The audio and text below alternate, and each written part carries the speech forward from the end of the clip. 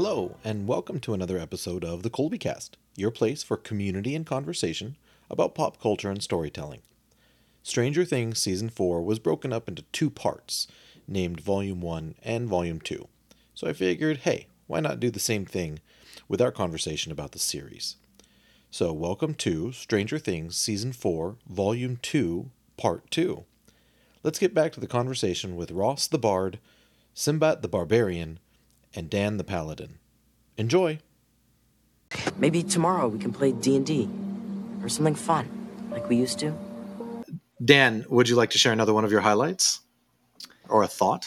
I have no thoughts. No, I mean, I don't know. I feel like the main stuff that I really thought was the most important were the things I talked about. But I still feel like, and maybe this is something you want me to talk about later, so just kind of give me if you want me to save it for later. But I feel like if there is a flaw with this season, it's that they didn't release it like Disney does with The Mandalorian.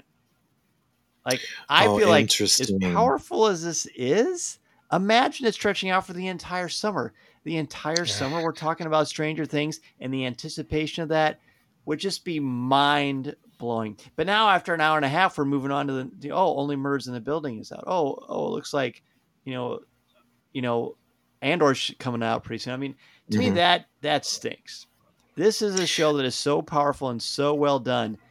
I really feel like it's a disservice, because are we going to be able to, when it's all out, just watch one a week? No, because we've got it, and it's so good, right? Yeah. To have that kind of self-discipline and still be able to be active on social media and remain spoiler-free in our culture, almost impossible. No way. Yeah, you almost have impossible to watch There's it. no way. Yes, exactly. So I feel like that, if I had a beef, unless I guess I'm already saying it now, it's like it's a little late, but I feel like that is the biggest fault, and that has nothing to do with the people who made, created, produced, and acted in it. That's a high up thing. That's a very interesting subject that you bring up, and it is something that I had thought about having a conversation, because it's a very interesting conversation. All of us, I know where Ross stands on the weekly versus the binge conversation, but I don't really know where you stand on it, Sim. So let's talk about that. Ross, am I right in assuming that you would vote for a weekly release for Stranger Things rather than the binge? Yeah, I absolutely would. My older brother would yell at me for that, because he waits until like all 4 seasons are out and then watches the entire thing. I'm just like, yeah. Jerry, you're crazy. What are you doing? Like, where I'm just like, no, let me space it out. Let me digest this. Let me break it down. But I mean, I don't know if Star Wars and being original trilogy there is what led to that, because I do want that time and space to break everything down. Mm-hmm. But if I'm going to binge, I'm going to binge. So, and Stranger Things will make you do that. Sim? I'm very undecided, so that doesn't give you any clearance. I agree. It would be awesome to be able to like stretch this out and talk about it weekly. But as soon as it came out, I'm like, just all of it, just absorb. I just want to be in Stranger Things. Just absorb it. Put me in the upside down. Let me watch this like an immersive experience. I don't care. Give me all of it for 20 hours. But it makes it difficult, because when Volume 2 came out, there was so much going on that weekend for me, and I just had to find time to watch it, because I know it's going to get ruined if I don't. So like, it's both. I don't know. It's both. It's good and bad. Like, I want it all, and then at the same time, I want to have time to digest it. So I don't have an answer for you. Don't feel bad, because I actually agree with you, because I am a week by week guy. I love the week by week stuff that Disney Plus is doing, and I love how other streaming networks are now starting to jump on that in a certain way. I know Amazon sort of does maybe like certain episodes at a time. I don't know if it's 2 or 3 at a time, so on and so forth. But when I was watching Stranger Things, I could not hit next episode fast enough after an episode ended. I couldn't. And there were certain times, right? You have a life, you have work, you have family, you have obligations that you have to say, okay, this is it. I'm going to move on and we'll watch the next one whenever. But in those moments where I could watch a back-to-back episode, I could not hit that button fast enough. And I am a week by week guy. So I guess I'm happy that it's it's bingeable, but Dan, you bring up a brilliant point. We could be sitting here talking about this for 2 months, and I do feel like a lot was lost along the way, because especially with the lengths of the episodes, we're talking about hour-long episodes almost every single time. And there's no way you're going to remember what happened in minute 25 of the first episode when you're finishing the second hour. There's just no way. But what if there's something important and you're going to catch it on the rewatch if you rewatch these things? So yeah, it's got its pros and cons, most definitely. Or what if the last 2 episodes were like 5 episodes or 4 episodes, and they edited out even more? I mean, you could really, I don't know. I just feel like it's such a delicious bounty that I don't want to just stuff myself. I just want to savor it. But that's just, I don't know. See, I'm the kind of person who eats until the meal is over. Himself. Yeah, I eat until the meal is over, until I hate myself, not when I'm full. So I'm just give me more. Stuff my face. If it's in front of me, I want it. Your throne of Eggos as you watch. Or what if they did a week-by-week release and kept that episode 9 intact as a 2.5-hour movie and released it and you had to do it in theaters? That'd be great. And then you did it in theater. Well, one could even do one benefit. Be happy. Netflix wouldn't be happy, but that would be awesome. One benefit to this approach, because, I mean, you see in the weekly releases how things can get nitpicked, and people are like, "Oh, I didn't like this one part." Yeah, true. That doesn't happen as much here because you're moving on to the next part. So you're hitting tentpole event after tentpole event. So if there were something that were a little bit lesser, if there were the Game of Thrones Starbucks Cup, it's not going to be in the news cycle as much because you're moving, because the whole story is advancing. Yeah. So that's a benefit from the programming side of things. And I don't know if that goes into Netflix decision making. It's kind of, hey, we're known for binge watching, so that's what we're going to do. I'm just still bitter that they put it out the same weekend that Kenobi started, because that was just like, really? Yeah, that's. Are you going to do this to me and force me to cast you aside to begin with? Because that's what had to happen. Yeah, well, yeah. All while Celebration was going on, Kenobi Celebration and Stranger Things. But my priorities were very, very easy to determine in that weekend. So and I just want to throw out there that Corey literally during Celebration wanted to go to Disney Springs and watch Top Gun. So that's where his head was at. Hey, another one that did fine for itself too. Yeah. So we are stretching on a little bit long, and I really appreciate all of your guys' time. So there's so much more that can be said, but before we get to a sort of a fun part that will be quick, final thoughts. So anything that you may not have been able to get to that you wanted to get to before we shut this thing down, let's share that at this point. So Dan, you want to take a swing at this? I love what they did with Hopper. I've always loved, and I like that you point out Coffee and Contemplation from the last episode. But he's great. He's great. And I like that this overwhelming humility. I mean, basically, you have to be the way he is or you're broken forever because of the things that he has gone through.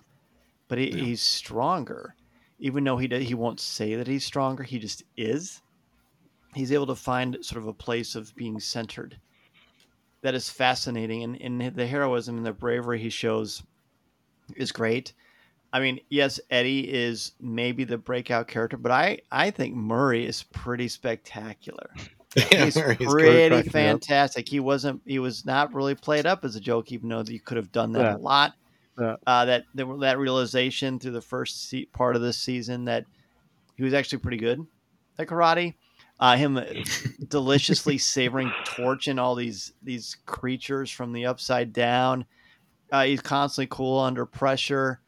I love that so much. And then also 11, I think she almost like becomes like a secondary aspect of things because I don't hear as many people talking about her, and maybe they are, but she's so integral to this. I mean, obviously you could say she's the main character in many ways, although I think they do a great job of making all of them the main characters. But it's true.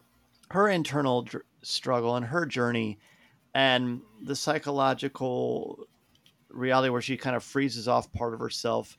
It's not unlike Spider-Man 2 or other great stories that, again, the best parts of mythology to me, and I tell my students this all the time, is when you take elements that are based in reality, that are grounded in reality. You're not always going to fight a dragon or have to save Lois Lane falling out of a helicopter, but you are going to have doubts and questioning the power of your own strength. And am I shining too brightly? Is that threatening other people? If I do this and I continue to stand out, is this going to come back to haunt me or to hurt me? And then overcoming that fear, we are our own greatest critics. And to be able to overcome that and be who you were meant to be and to be stronger than you ever dreamed possible and to own it consistently is something that she is learning at a very young age. And I just find that tremendously fascinating and inspiring. And relatable, the shining too bright part. Mm-hmm. Dan Zare cannot shine too bright. Oh, yeah, right. He cannot. It's impossible. It's impossible. Well said. And you got into territory that we're heading to. But I'm glad that you did, because it goes back to the driving force of this show, which are the characters. And it says something about it, that it has this massive cast, and we could sit here and we could probably do a 12-week episode recap of character by character by character, I fill think an hour. People would listen to it, Colby. I think people would listen to it, my friend. We are getting into the slow summer months, so maybe. Ross, how about you? Final thoughts before we get into a couple quick questions. I like that everyone has basically discovered who they are fighting for. Well said. Sometimes it overlaps, sometimes it's that concentric circle.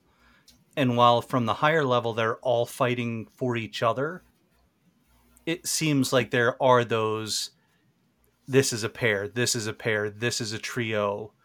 And again, that kind of, I think, goes back to, for me, Lord of the Rings.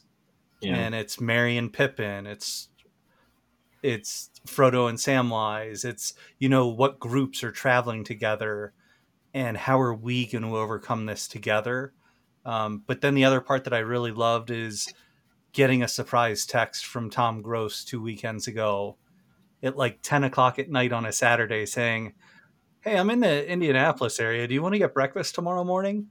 So we did, and it was a super great surprise. But I was able to ask him, being another D&D expert, like, what stood out to you? And the fact that he loves Vecna so much for how true Vecna is to D&D, like, that meant a lot to me, not knowing as much about D&D. Right. And being able to see his excitement and feed off of that and his expertise with it. So for me, that's just like, okay, here is the ringing endorsement. Not that I needed to hear more, but it really solidifies what I think of that. And then just that full backstory that we got of Vecna is, grotesquely gorgeous. Yep. Delicious. Agreed.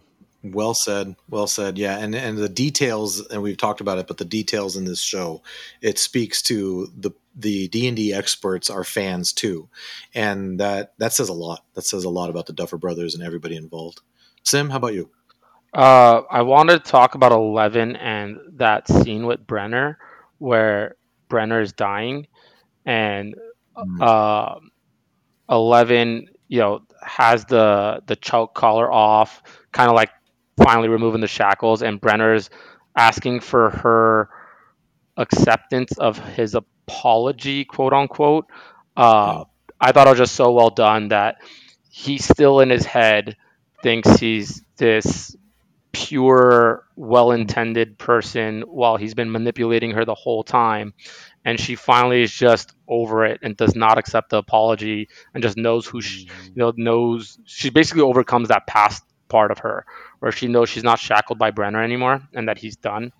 And it just kind of zooms out and Brenner's in this like Christ-like pose when he's dying, and it kind of flips upside down, and then he's sort of in like an antichrist pose. It's so well shot, but you can just kind of see where Brenner thinks he is in his own head, and still playing the victim of how like I was doing what I thought was best for you when obviously he was not, and 11 finally sees where she is, and that he's been manipulating him, and that she doesn't need him anymore, and kind of breaks free of the shackles. And now we'll see, how much she's going to be more capable of without him kind of holding her back, and now she's overcome him and his past. And I feel like I'm glad you brought that up, because if she does give him absolution, I feel like she's going to have that on her for the rest of her life. Right. The fact that she was able to be like, no, dude, you're horrible. I'm not giving you that. That gives her so much power. Yeah. And it's so non-traditional. Great point. So I'm going to announce officially right now that Simbot is going to be starting a scene-by-scene breakdown podcast of Stranger Things. He doesn't know this, but I'm going to make him do it. So, because he has a lot of time on his hands. He's not a busy guy. No, not at all. It's my sarcasm light started to flicker. Yeah, that's a good meter. Simbot Things podcast. Yeah, there you Simbot go. Things. That's Simbot the Barbarian podcast. In the Simbat cave. In the Simbat cave. Oh, that's right. Last thought: is Henry Creel redeemable? I've been thinking about that a lot. Is he redeemable? I don't think so. I am of the opinion. Sociopath, man. I'm of the opinion that anyone is redeemable, but I don't think he's redeemable. With that kind of skin condition and being a sociopath, no, he's like the devil incarnate. Yeah, I think he's pure evil too. Just curious. Yeah, I mean his whole line of logic is this world, not this town, not this person, but this world is lesser, and he's going to make a better version of it. Yeah, I don't know how they do that. I don't know how. It's Thanos. Yeah. I'm glad you brought that up. I'm doing this for everyone else. Thanos has at least, you could argue that Thanos goes through the hero's journey in the Infinity War. Yeah. He's cold-blooded, but it's different. It's a different kind of evil. Yeah, he's doing it for a purpose in his mind. It's not torturing. Like Vecna tortures. And I guess that's what sadistically. That's what Brenner said. He consumes everything about the person. Where, again, Thanos does just do it, and it's indiscriminate. Like, hey, it's 50% gone. Vecna wants you and collects you. So and can you I will rescind my statement. No, I think that's. I'm glad you brought up because I can't picture Vecna sitting around a campfire being like, showing some sort of a degree of remorse. Whereas with Thanos, there's a little bit of exhaustion and reflection. Vecna is not going to reflect. Yep. I feel like Thanos at times exhibited some regret for having to do what he had to do, but that wasn't enough to get him to stop. But I think that the commonality between the two, and I'm so glad you brought up Thanos because so good, yeah. I hate Thanos with a passion, and Sim can attest to this. I mean, I don't hate the character. I hate what he did. I hate what he does. Yeah. He takes life. He took loved ones. I hate it. And Vecna reached Thanos level hatred for me. I watched that character sadistically torture Max, sadistically torture 11, cold-bloodedly kill innocent people in a grotesque and terrible way. And I just looked at, and I just kept on saying, Nancy, shoot him in the head. Why are you shooting him in the chest? You need to shoot him in the head, because as soon as I saw him go out that window, I'm like, hey, he's gone. He's gone. And now I have to keep hating him because, see, I told you I'm passionate about this stuff. I don't, because we've seen 80s horror movies and we know. We do. Yeah. We learned that in the end of Halloween 1. Take it away. How many times has Freddy Krueger come back? Idea. Come on. I've actually never seen a Freddy Krueger movie. I saw about 20 minutes of the second one, and I thought, what is this nonsense? But everyone told me the second one's the worst one. So maybe. And props to the Mike Myers mask for getting back into this season. One of the first things Colby texted me after I asked him, I'm like, let me know when you're done watching Volume 2. He goes, seen it, I'm not okay. And then I elaborated, and then he goes, my hatred for Vecna is now Thanos level. That's serious. It's true story. So I just wanted to ask you guys real quick before I let you go.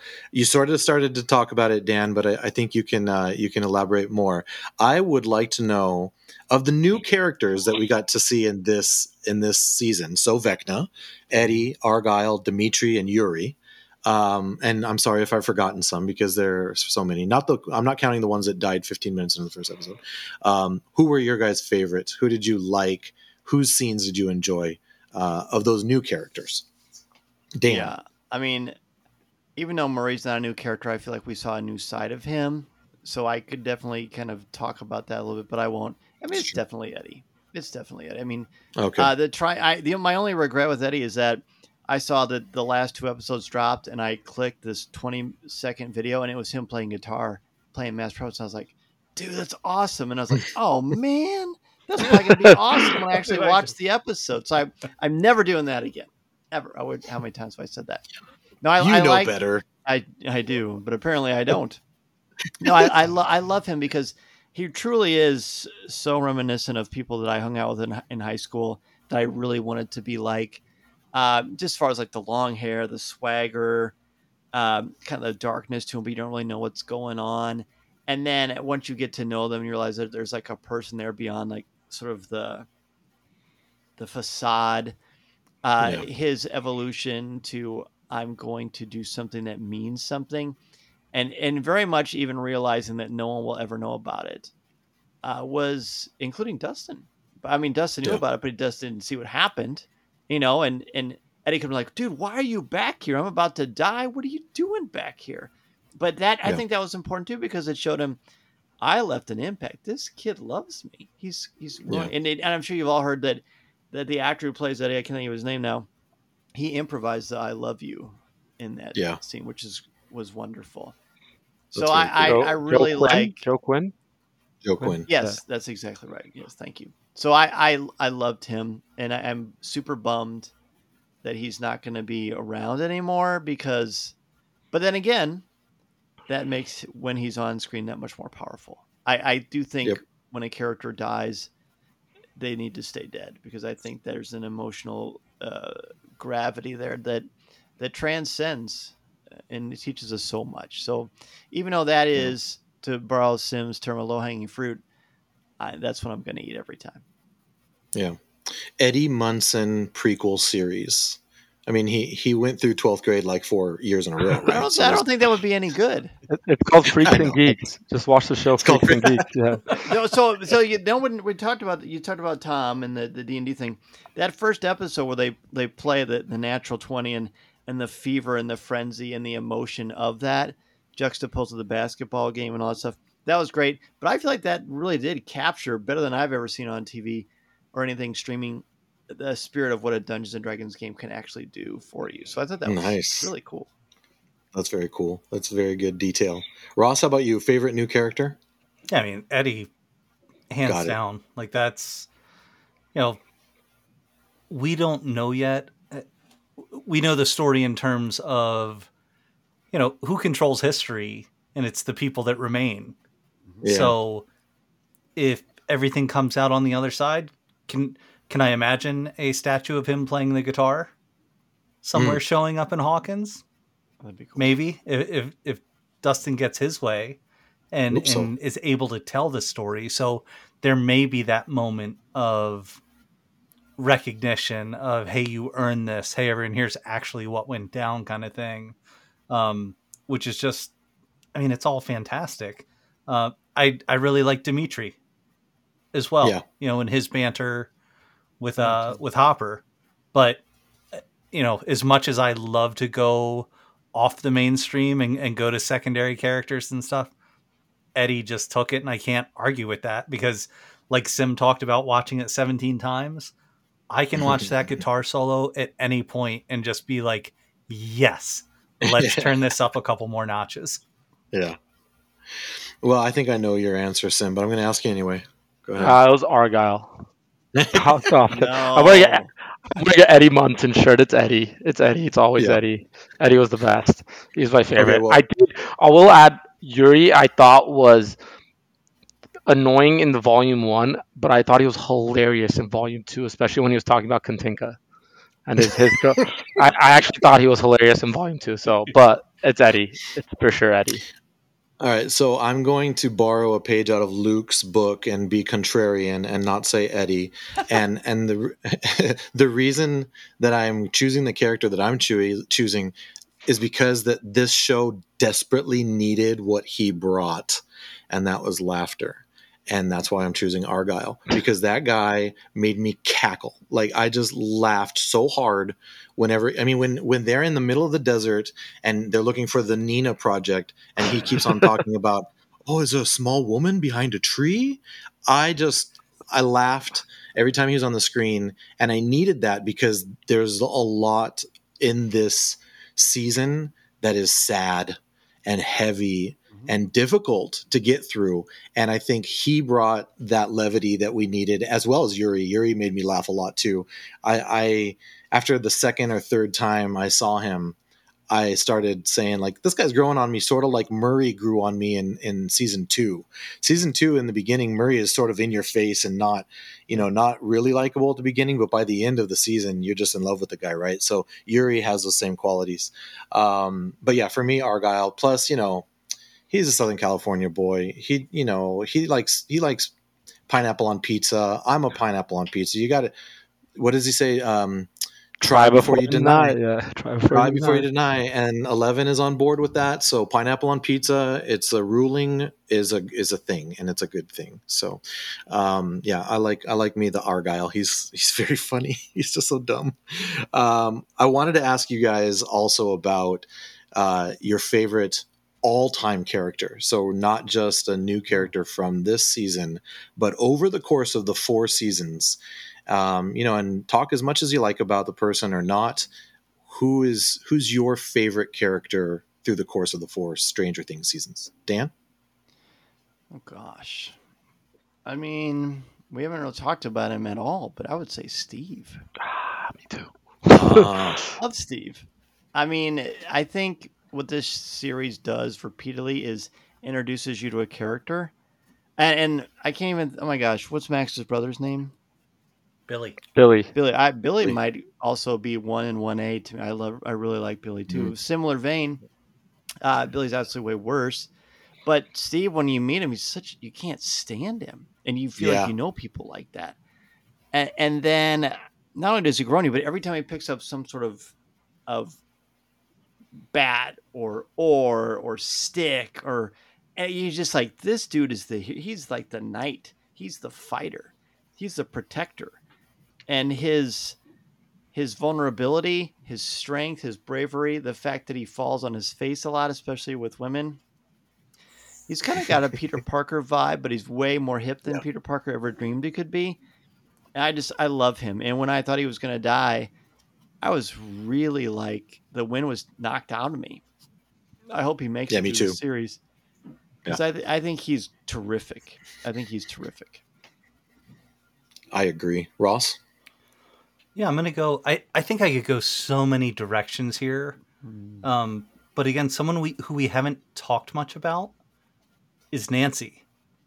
Yeah. And how she started as, she's just the sister. Yep. And like now she's in there with sawing off a shotgun to go in the Upside Down and go after Vecna. Like that's awesome. Like that's just cool to see. And it doesn't matter what character it is, but to have that arc and that growth and that just strength that she brought to it. So even standing up to Jason in the gun store, where he's kind of flirting and this and that, and she's like, no, get away, and just stands up for herself. So, whether it's that journalistic integrity and approach that she took to things to be the editor of the paper, or stepping up to the levels that she's doing, it's great to see that character. And, just from how we all became friends in the first place, you see so much Leia in her. Yeah. Yeah, I agree. Nancy's arc has been tremendous, and I like what she brings to the show with that journalistic angle, especially that season 2 stuff with Jonathan was very good. Sim, you grimaced. You literally grimaced. I don't know why I grimaced, but I just want to talk about Steve too. But so I'll just piggyback on Dan on Steve, but I'll add in Dustin for me. I think those guys go hand in hand for me. So I think Dustin to me is the heart of the show. I know they've pointed out other characters, but Dustin to me is the heart of the show. So I love Dustin. it's a testament to how well these characters are written that we haven't even mentioned Lucas. We haven't mentioned Joyce. We haven't mentioned Erica. We've barely talked about Max. And I mean, oh yeah, that's a handful of characters that we haven't mentioned that we could probably sit here and talk for another hour about those characters. Or how about oh my Joyce, gosh, why am I blanking even. on her name? Joyce. I'm blanking on her name, and I'm so sorry. Robin. Robin. Oh, Robin's great. Robin is one of the best additions from season 3. Yep. And it just keeps. I don't know how they do it. They keep adding characters, and they just keep getting better. I mean, we 11. Mike, all of them. I mean, we could the Wheeler family. The Wheeler family is so aggravating. I am so excited for Simbat's new podcast to come out. It's going to be epic. Especially Breaking down each of these one by one. It's going to be awesome. Well, I think what Ross said is so apt because dad. you could make, how many stories do you know where you could legitimately make a case for 9 or 10 different characters as the best character? You know, even like at the strength of the Marvel or Star Wars stuff, there's like 4 or 5 that are going to come up, you know, but some are going to be way more prevalent than others. But with Stranger Things, you've got 9 or 10 that no one would dispute. Yeah, I agree. Remarkable. I agree with you, Sim, because my choice for this question was going to be Dustin, and I just love how he is unabashedly himself. He just doesn't care about. He can be a total spaz at the drop of a dime, and he doesn't care, right? And he loves who he loves. He's unapologetic in his friendship. He has his wonderful story arc with Steve. He got another one with Eddie. We talked about him a little bit, but he's always coming up with plans. He always puts things together. He's so smart, and nothing can ever beat his duet with his little girlfriend, Susie, with the never-ending story, one of the highlights of pop culture television. But I could see, depending on season 5, I could see him being dethroned in my mind by Max, because I think Max was just if Dustin is the heart of the show, which I agree with you, I think Max was the heart of this season. She just might really be the came soul. into If Dustin, yeah, that's a good distinction. Yeah, and her finding a happy memory to hide in, I just thought was so brilliant. It was so smart, using the laws and the rules that they put together. But you know, we're gonna crack 2 hours here if we start talking about details about. I would think about talking with the 3 of you. That would be my happy moment. Oh, so you're safe. You're safe from Vecna. Welcome to the Upside Down, Dan. Well, thank you guys. Thanks all 3 of you. This has been tremendous. It was a tremendous recap of a tremendous season for a tremendous show. And just like I didn't want season 4 to end, I don't want this episode to end either, but here we are. So why don't you take a quick minute just to put your Twitters and Instagrams and your interweb stuff out there. Where can they reach out to you if they'd like to talk some Stranger Things, Dan? Sure, at Mr. Zer, MRZEHR, or on my personal Instagram, Dan Zer CWK. And then I have a podcast called Coffee with Kenobi that you can find all over social media and twice a week on your podcast catchers. Thank you, Ross. Yeah, and relative to that Coffee with Kenobi thing, join the CWK Alliance. So definitely some good people there. Look on Facebook, become part of the group. So we have a lot of fun with Dan hosting Monday night Facebook Lives, and just exchanging, whether it's memes, thoughts, support for one another, things like that. So we're all part of that big CWK Alliance family. So you can find me there, but you can also find me at Ross Hollabin on Twitter. Or at Popstar Indie on Instagram. And those are the main spots where you're going to find me. Excellent. Thank you, sir. And Sim? You can find me on Twitter at muckandgrind9, and you can find me on Instagram at coach_Simba. Please reach out. Yes. I'll talk Stranger Things all day.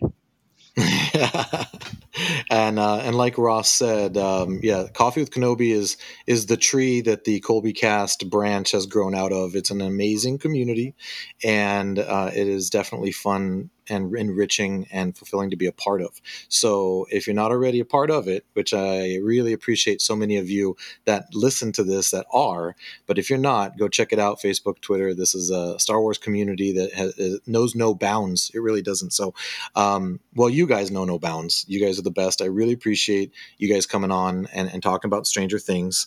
And even more so, thanks to everybody that is listening.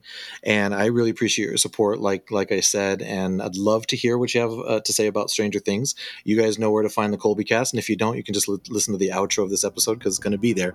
So as always, thank you all for your support and for listening. Take care.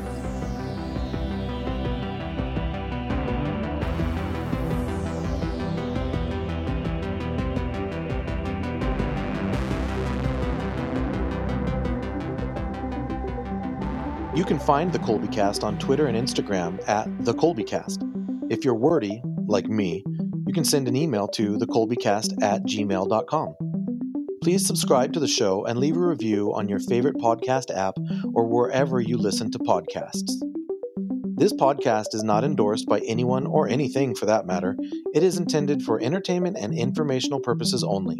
All original content of this podcast is the intellectual property of the Colby Cast, unless otherwise indicated.